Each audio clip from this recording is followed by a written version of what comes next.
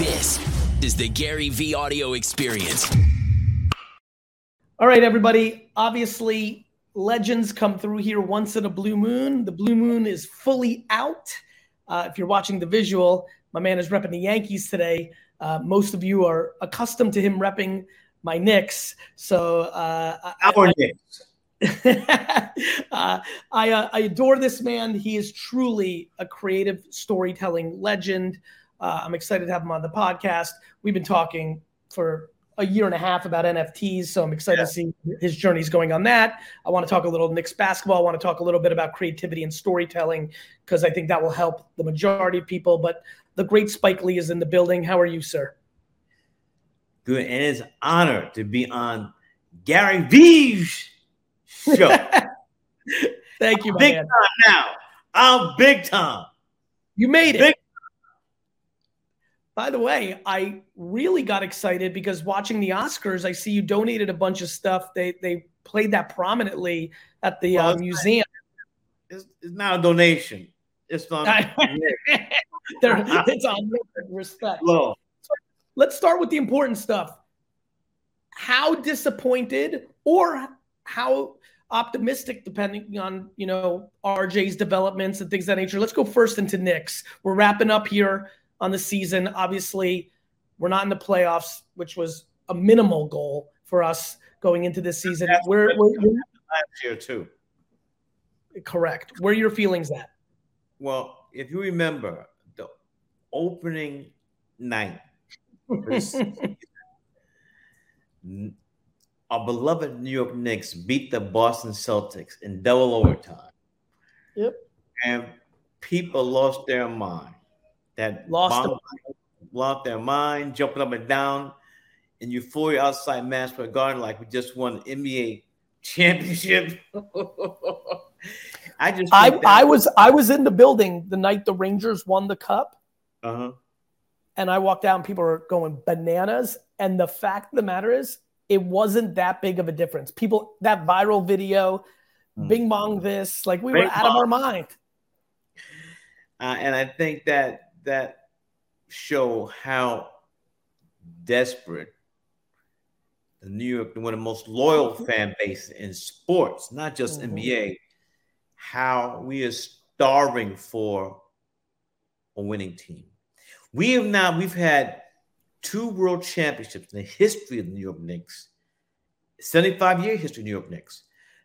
My beloved 69-70 team, and also my beloved 72-73 team. So we have not won a championship since this 1972-73 season. A lot of close calls, but no cigar. No cigar. No cigar. 94 was the rough one. That was the one. Against Houston, we're up 3-2, going back to Houston for game 6 and 7. And what's tough about that is, obviously it would have played out, but that Sam Cassell shot in game 3, obviously I think Houston would have been more desperate in game 4 and 5, and the human psyche, who knows how it would have went, but it's that Sam Cassell 3 that I think about most. Even more, people talk about the Starks game, people talk about a lot of different things, but that Sam Cassell shot tore through my heart. Here's the thing, though. We cannot deal with Hakeem Olajuwon. He's a beast. He was a beast. Historically, now I love Patrick Ewing, going all the way back to Georgetown. Love him. But if you go in there, when they went head-to-head, Hakeem had the edge. He did. And that was displayed in that 7-game series. And I'm not blaming Patrick. I love Patrick. No. You go way, way back. Yeah, and by the way, with all due respect to his incredible cast, and the Oak Tree, I love Mason, Starks, Rowe, Harper. Patrick Ewing is incredibly underrated, in my opinion, on how, some of the, people just forget. They forget. That was his team by a country mile. It wasn't even close. And if you look at to put that team on his back. Yeah, I think people forget Otis Thorpe against Oakley, what that matchup actually looked like. I think people listen, it is what it is when you're at the top of a team. But anyway, All right, got a little nicks off because I needed to do that. Let's focus on the thing that I really want to most talk about, because whether it was commercials, whether it was movies, even just when I have dinner with you, like, or we interact on courtside for a few seconds, like, you have such a natural communication talent. You as a human being, you as a storyteller, the world is getting more creative. If you look at the current state of attention, TikTok and NFTs have created avenues of distribution and financial opportunity for storytellers unseen and heard of. What makes you such a legend? It wasn't that the technology brought about, Gary V, you know this better than anybody. The technology brought about accessibility to people who didn't have it. All over the world, global. Correct. And especially interesting is, you know, you growing up, you had to break so many barriers. The barriers now are set up the app on your phone and you're in the game. Right. As a universal thing to think about, because there's so many of those creative people listening right now. Right. What if somebody says to you, talk about storytelling? I'm a young person. There's two groups right now that I'm very passionate that you talk to. Youth, under 25, under 30, aspiring storytellers, whatever that means for them. An NFT artist, a physical artist, a movie maker, a script writer, a TikToker. Creativity is profound now. And more interestingly, or equally interestingly, the 42-year-old who's an executive, works in the government, a teacher, a stay-at-home dad, mom, someone who has finally listened to my content enough to know they're going to live for another 60 years. And they're like, I've always wanted to be creative, and now I can do this on the side. Why this thing? And if it pops off, I can go do it full time. Give me some overarching Spike Lee legend wisdom on what's a good way to think about creativity from your perspective and your journey, not only you and how you do it, but others you've admired and met through the last 40 years that you're like, oh, that's her process. Oh, that's his process. What should be the thought process or some hypotheses of how to get there and be successful at it?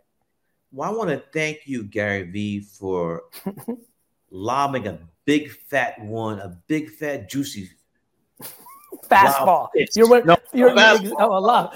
softball. Right down on the little plate. And I'm in my fourth decade as a filmmaker, and I speak all the time at universities and colleges. And one of the things I always try to hit home is that over the years, over the decades, parents have killed more dreams than anybody. I'm going to repeat that. Parents have killed more dreams than anybody. And this is specifically when we come to the arts. Parents can understand why you go to med school, why you go to business school. But when it comes to the art, many parents have no understanding how to become an actor, a dancer, a writer, a poet, a painter. Whatever it is in the arts, is some type of mystical thing. And parents want the best for their children. 100%. And they think in their wisdom, they could give the advice to their children who have nothing want to do with the traditional work thing. Do you think parents, do you think, yeah. And a lot of times, knowing how parents might have took a second mortgage on the house and whatnot and done everything so you can go to a great undergrad school, and the bills and these student loans are crazy. And so there comes that parental pressure, and also guilt knowing that what our parents have done. And many years later, these individuals who took their parents' advice and did not pursue what was in their heart end up many years later hating their parents 100%. because they are stuck in a dead-end job. Because one of the things that could be closer to death without dying is having to get up every morning and go to a job you hate. I mean, that does not bring joy to anybody. Okay, you get joy for your family, your wife, your partner, your kids, but I'm talking about where the thing you have to do to keep roof over the head, food on the table, clothes on the back, and you hate that job. You are a miserable 100%. Miserable. So, what technology has done has really enlightened the education of parents like, oh, I don't have to work. My son doesn't have to go to be a lawyer, doctor, whatever, and do the traditional route to make a living. And they see examples of this again and again and again, even though they might not understand at the beginning. But people are making more money in the arts. Well, my mama just made me to survive than this ever happened in the history of civilization. And I think that's making people happier because, again, I know I might be, redundant, but when you, here's the thing, Gary V, my brother, I say my prayers every night. I'm healthy, but also I'm doing what I love. 100%. Michael Jordan, as many people said this. If you can make a living, I don't have to be a millionaire, but if you can make a living, if you can pay that's a win. That's a W. We have to. It's our responsibility as happy people, and whoever's out there is happy. We have to try to reframe success in society, not being about money and material, but being peace of mind and enjoying your day-to-day process. I was equally as happy making $42,000 a year, building a business. It was for my father, as I am today, where I make a lot more money than that. Well, let's not go overboard. No, but really, Spike, for me, I think I know you are. I'm extreme on this. Here's the thing, Spike, real quick on this. Hold on, real quick on this, because this is important. Because you really have known a lot more wealthy, famous people for a lot longer than I, and I appreciate you writing down because you don't want to forget your point. I like that. I'm telling you right now, this is a big one for me. Okay. Tell these people, because this is big, explain to them how many millionaires you know that are deeply unhappy. Too many to name. Yeah. But I would like to say, because there's a converse. I mean, there's the flip side of this, which this romantic thing of being the starving artist. Fuck that. Right. Make money doing your art. Yeah. Listen, to your point. Don't go that starving artist thing. Make your point. Money on your art. Talk to me about the first time. Let me actually ask you a question I think could bring a lot of value. This might be hard. I don't know if you remember it, if it was a big deal. Mm-hmm. I don't know this, so I'm asking for the first time. I haven't asked you this. The internet. When you first heard the internet, what's amazing about the blockchain is it allows people to make money on their art. What the internet did was not. It democratized things. It had a lot of copyright issues. We forget because it was 25 years ago, but you and I are old enough to remember those early days. You were in a very prime position of your career. I can be very empathetic. No different than Metallica and other people. I could be very empathetic if Spike Lee, 1994, 5, 6, 7, 8, when it was first hitting the scene, was like, whoa. What do you mean somebody's got Do the Right Thing video? Like, am I, what, because the world had come from, you own that. And now hearing you say that inspired this question. Were you concerned, anti, or pro, curious, or like late to the party or early to the party? I actually don't know. Can you tell it? Because I think this will help people with blockchain. Where were you with internet 94, 5, 6, 7? I'm ashamed to say I was late. I appreciate you for saying that. I owe so much. If you're my age and you got children, they're like, Daddy, I need my children to turn on the television. Yeah. I'm a dinosaur. I'm sorry. I'm just of that. I was born March 20th, 1957, the first day of spring. I just turned 65. Happy birthday, my friend. Thank you. So, I've been late, but here's the thing, though. Is that why you were so NFT curious? Because you felt it with internet? Children, they've taken upon themselves to hip their daddy. They're like, Daddy, music, TV shows, internet, NFTs. I mean, I owe a lot to them because Gary, stuff is coming so quick. So fast. My head is like this. I'm getting whiplash. I can't keep up. So I owe a lot to the knowledge that I'm gaining to my parents because this young generation, I forgot what alphabet it is now. I don't know what alphabet. Z. They're on it. And I come of a time period where this is funny. When you had to study, you would sit in your room or in a library. Shh, you can't talk. You got to study. My kids, they got and they're not just. I think they weren't the only ones. They're doing their homework. The TV's on. The laptop's on. They're on their phone, and they got earphones. Yep. And they're doing their homework. I don't get it. We're capable. I think look, there's many different viewpoints. But for me, when I'm doing something, I got to concentrate on what I'm doing, the task in hand, and not have, that's just me.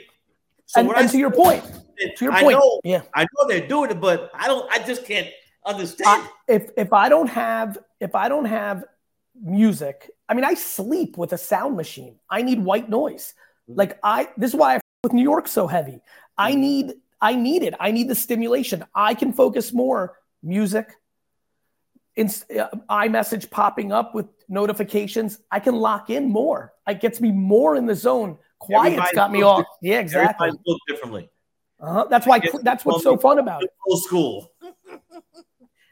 When you so internet, you were late. Did you fight it, or you were just busy making movies and you're like, I'll get to that later, or were you like, I don't like this?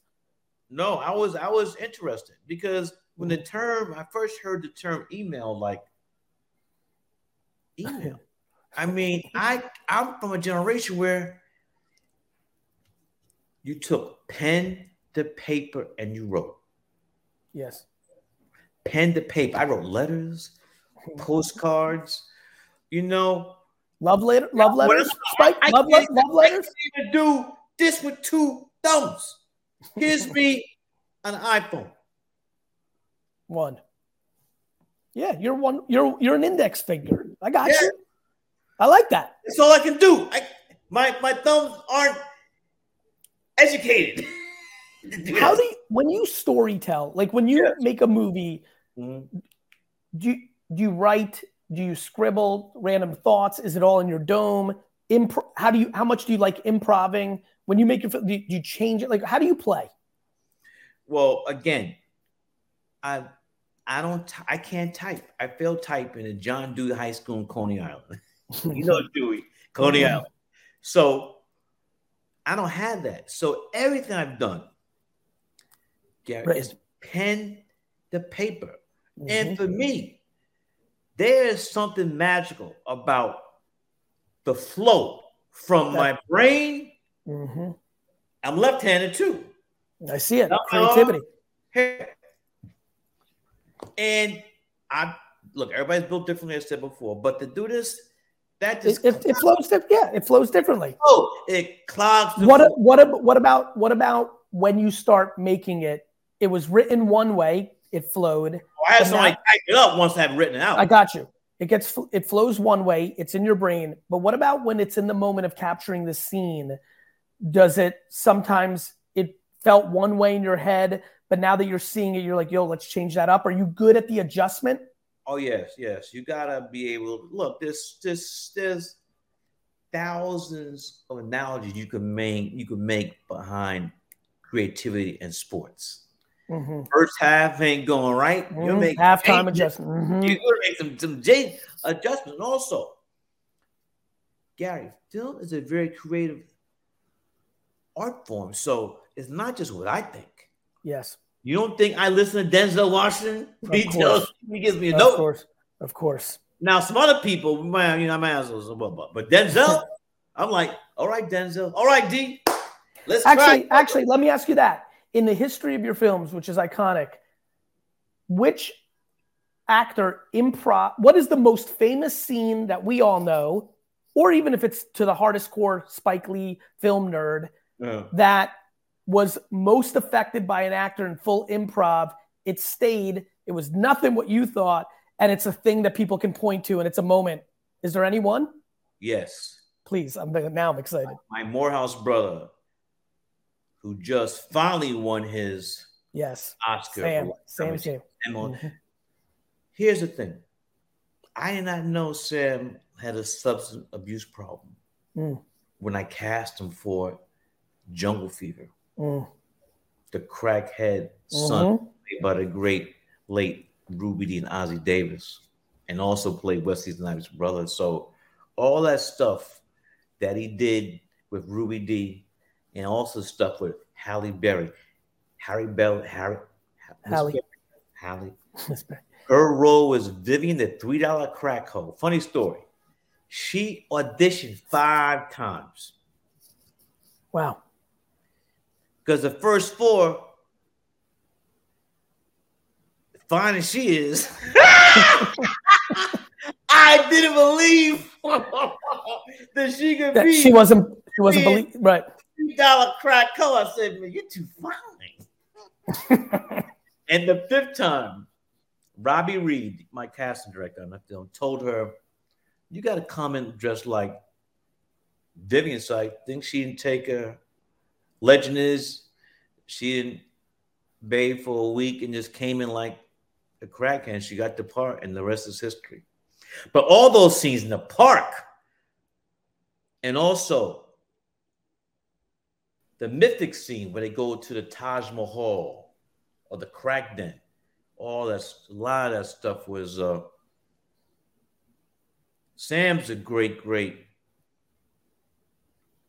I mean, he could do it. And then also, a lot of the funniest lines in the Capital One campaigns that Charles, Sam, and I have been doing for the last 9 years, a lot of funniest lines were lines that were ad-libbed by Samuel Jackson. It's amazing. Yeah, that performance was all time. And so a lot of that, that's what happens when it's authentic. Yeah. 100%. I had no idea. I understand. Talk to me about the people that have inspired you that you would deem as creative. And entrepreneurship is creative. Yeah. Music, obviously, is going to be an easy one. Let's just go very narrow. As a child, pre-college, let's talk at 17 and under. Who were your favorite music artists? Prince. Prince must have been later, right? Because Prince. Oh yeah. Well, let me go childhood, and then I finished high school. I graduated from John Drew High School in Cornell in 1975. Yeah. I finished Morehouse College in 79, and I finished NYU Graduate Film School in 82. So you tell me what era. Yeah, I mean, I'm more interested in like the 60s, or actually even like jazz. I was curious if you're so cliche of that era. So many people were affected by their parents and grandparents when you're a kid, every era for that matter. So I was wondering if it was jazz or if it was something else, because then later Motown clearly would have been dominant for you and everybody, the world. And then obviously it evolved. Obviously Prince in 75 is in Minnesota. I'm going to start. So my father's Bill Lee, world famous jazz bassist, did the scores for a lot of my films. At one time, he was the #1 folk bassist. My father's played with Bob Dylan, Peter, Paul and Mary, Judy Collins, Gordon Lightfoot. Wow. I mean, a bunch of people. So In our home, though, it was always jazz was played, and so my siblings and I, my father hear anything other than jazz in the house. He would say, "Turn it off," whether the Beatles or Motown. Turn it off. Turn it off. So even though my love of jazz came from my father, but I still have a wide range of my taste. You were a kid of, I mean, being a kid of the 60s and 70s music scene, forget it. So I have a wide range of music that's reflected in, in the music that's been in my films. But Motown, just the world. Gotta give love to Motown. Marvin Gaye, The Supremes, Temptations, we go on. Just loaded. Loaded. What about physical art or collectibles? Did you collect comic books as a kid? Oh, you had to come to my office here in Brooklyn. My office is like a museum. Growing up, the reason why my office looks like it's a museum is because I've always been a collector. Growing up, I collected Marvel comic books. Growing up, I collected baseball cards. Did you collect basketball cards because you loved it so much? Yeah. Basketball, football, baseball. I was a collector. Me, my friends and I mean, we knew back in the day, the visiting team stayed at the Roosevelt Hotel on Madison Avenue. So when the San Francisco Giants came to New York to play the Mets, we were there at the hotel waiting for Willie Mays, McCovey, Marshall. When the Braves came, who we waiting for? Hank Aaron. When the Pittsburgh Pirates came, we waiting for Clemente. And sometimes the people, they would kick us out of the hotel. But who was actually, that's a fun one. Who was the athlete that was nicest to you when you were a child, signed an autograph or told you a story or like chopped it up for a second? I think so. For me, it was Walt Frazier. Yes, when I was growing up here in Brooklyn, my guys, Muhammad Ali, Willie Mays, Joe Willie Namath, right there, and Walt Frazier. So those were my guys. Those are my heroes. And so I feel blessed as a little kid growing up in Brooklyn, New York. I got to meet these guys. And I knew who I was. And Clyde was amazing when you ran into when you were a kid? That was my favorite guy. There's a jazz club my father used to play at on the west side called West Boondock. And Clyde used to be coming in all the time. And one day my father came home and said, Walt Frazier in the club last night, and he's signed the autograph for me. You lost your mind. Yes. Clyde. Bonnie and Clyde. That man, what a legend. 2-time Hall of Famer. Yes. Broadcast and as a player. Unbelievable. All right. Let's talk about something else that I think a lot of people here are going to go through given our audience. How did you handle financial success for the first time? Did you do it well? Did you do it poorly? And then even fame, because you got fame along with that as well. Mm-hmm. A lot of more people are going to be famous now because of TikTok, Instagram, YouTube. The world's different now. More have it. What piece of advice? And then obviously you've seen a lot of people on their come up go from undiscovered to very famous. Even Michael Jordan, when you were doing your commercials, was in a different place than he went on to become. First you, how did you handle it? B, any advice for the kids that are destined for that outcome of things to keep in mind or cliche mistakes people have made? Very good question. My goal was never to be rich. I wanted to be able to be happy doing what I love. And I remember before my first film, She's Gotta Have It, hit, I said, Lord, here's 3 things I want. I want to be able to have enough money to buy a brownstone in Brooklyn, New York. I grew up in a brownstone. Right. If that happens, That want to have enough. That one also have enough money to buy season tickets to the New York Knicks.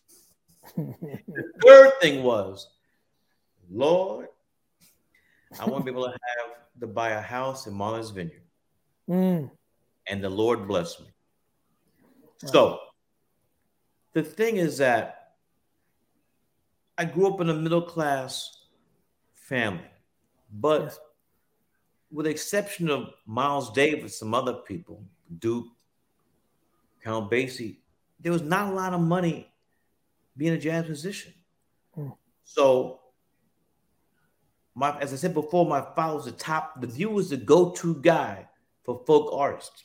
When Bob Dylan went electric, my father said, I can't do that. To this day, my father's 93. He's never played electric bass.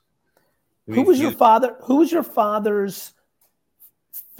Two questions: favorite artist on skill, and then favorite artist as a human being. Do you know? John Coltrane. For both? Both. Get the out of here. Yes. So when my father made the artistic decision that he can't play electric bass, my mother had to work. Because it really affected the financial status. What? Let me tell you something. If you don't pay the bill, the Brooklyn Union Gas, it's going to shut off. If you don't pay, you don't pay. Why? Because at that point, you like electricity because Dylan was the biggest financial aspect at that point, and once he couldn't make that move, he had to reset. So I'm the eldest of five. So my mother, because she believed in my father as an artist, she was the sole breadwinner. She supported. Yeah. Before my father was working, she didn't have to work. A card to Bloomingdale's for the Taylor. But when my father said I can't play electric bass, and hire him, because when Bob Dylan said I'm going electric, everybody went electric. I see. Everybody did. So, and I had feelings about my father making that decision because I knew how hard my mother was working to support the full family. But then as I've got older, I've come to understand that he's an artist and there were just some things that he wasn't going to do. He wasn't willing to compromise him. That's right. He wasn't going to compromise. So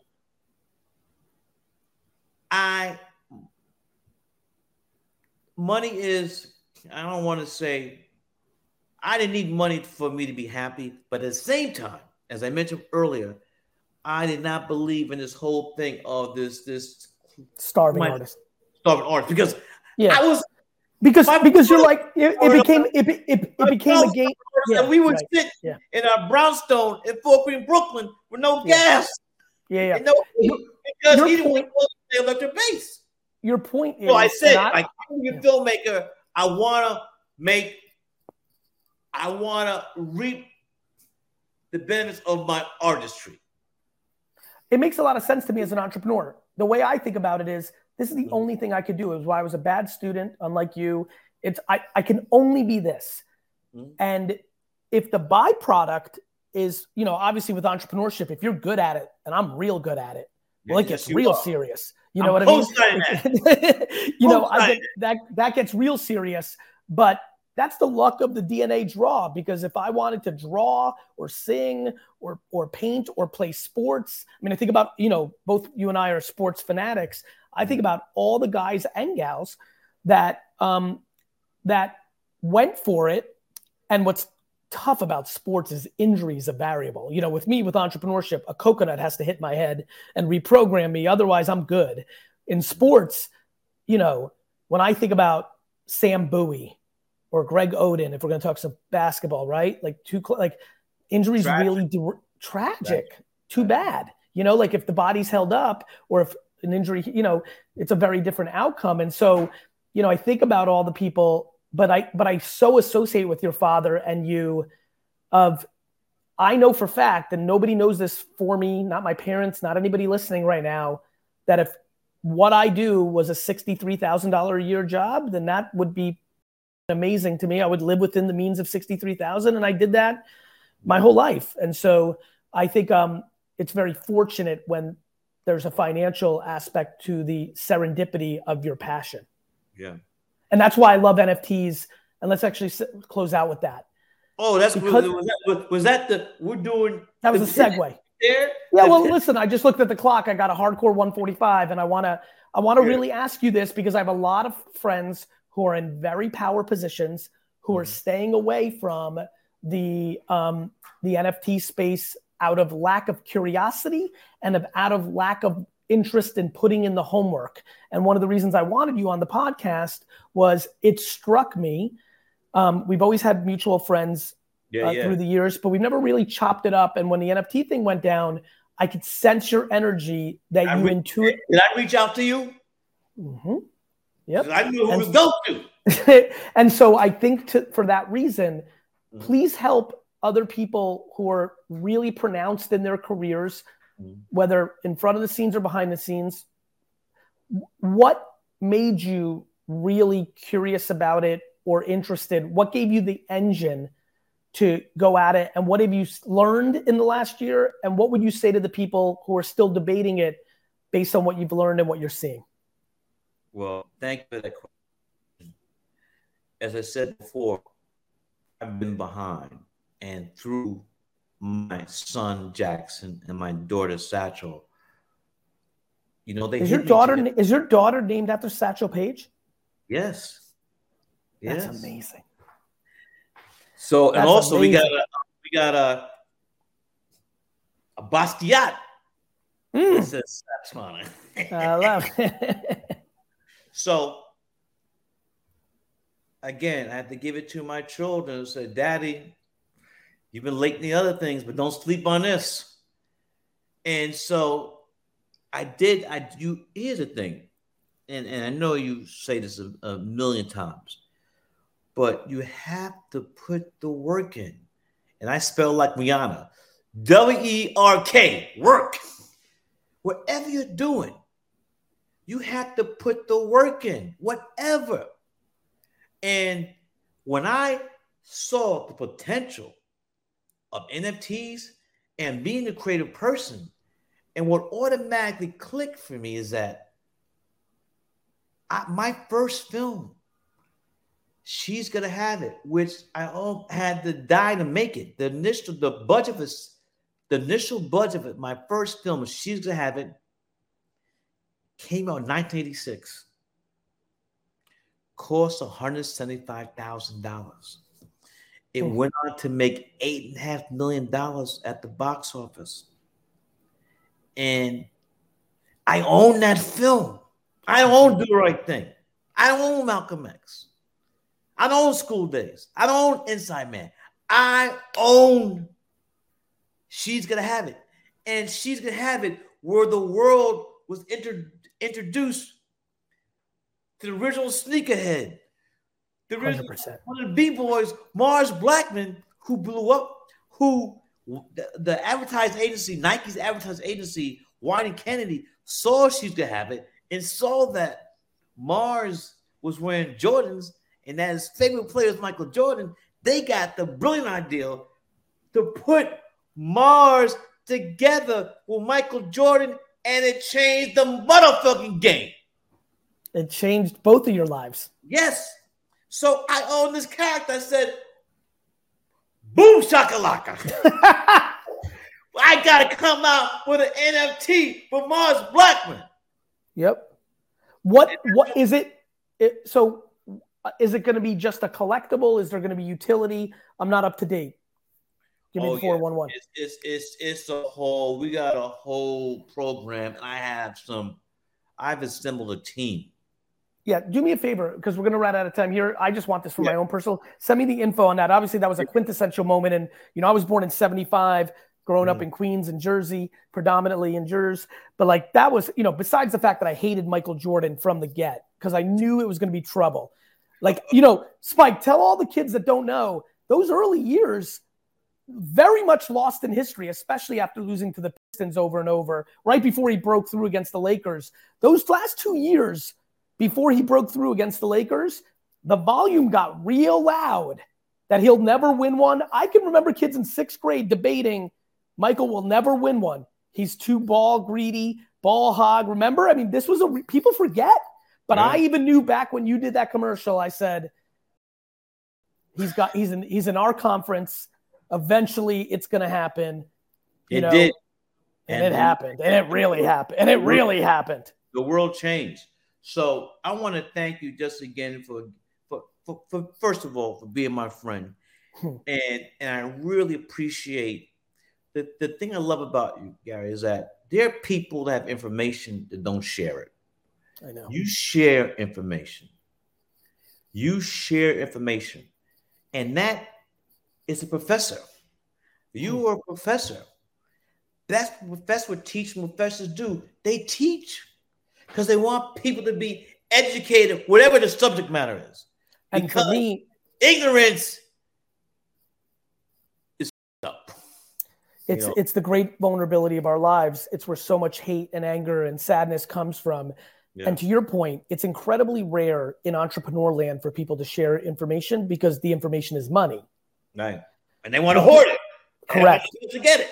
And something in the way Tamara Vaynerchuk raised me, back to something that I've become really aware of, which is if you grow up with not a lot of finances, but you grow up very happy, you're pretty much in the best position to succeed in life because you've learned that that's not based on happiness.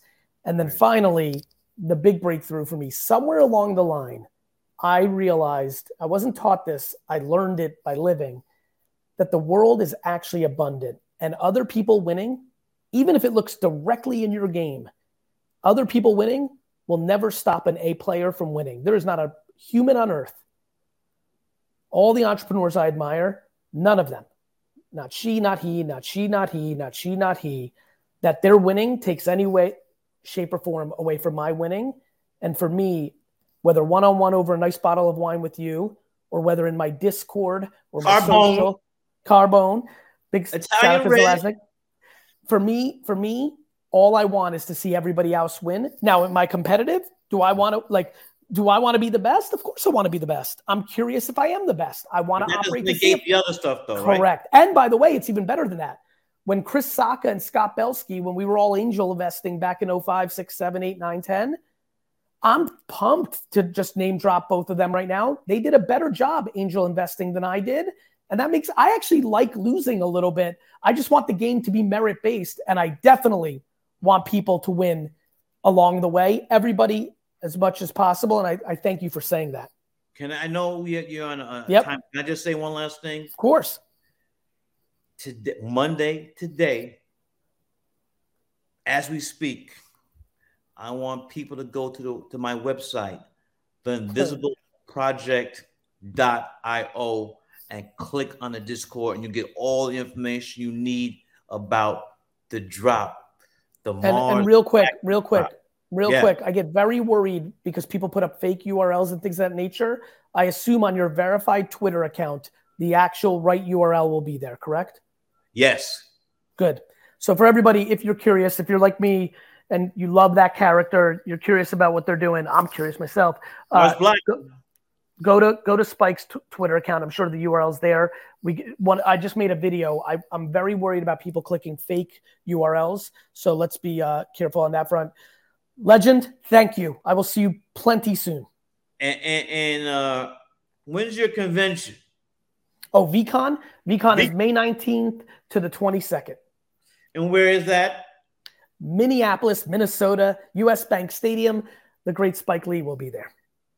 And Prince. We're going to get some Prince love. I would love to. We're going to have Prince. Prince music has already been locked and loaded in the stadium. That's how much that man. Very busy, but we should go by what's it called? His spot, the studio. There's a museum now. What's it called? I don't know. I'm not educated on that part, but if I had time, I might the day after VCon. We'll see how my schedule works. Busy. Spike, great to see you. Park. Thank you. Paisley Park, exactly. Yeah. My man, thank you. No, thank you. We'll talk soon. Love you. Well, let's go to a Yankee game together, all right? Oh, you Mets. No, I grew up Yankees. I'm raising my kid Mets because of his cousins. And the Yankees, Right. the Yankees won in 94, the Rangers won in 96, and that was a wrap for me. I just need one title. It's all Jets, Knicks now for me. But I grew up exactly the same as you. Yeah. Yankees, Jets, Knicks. Did you f- with hockey back then or not really? You know, I went to a Ranger game once. Yeah, because the Garden. There was a little bit of that. Yeah. Yeah. All right, man. I love you. Talk soon. Bye-bye. Hey,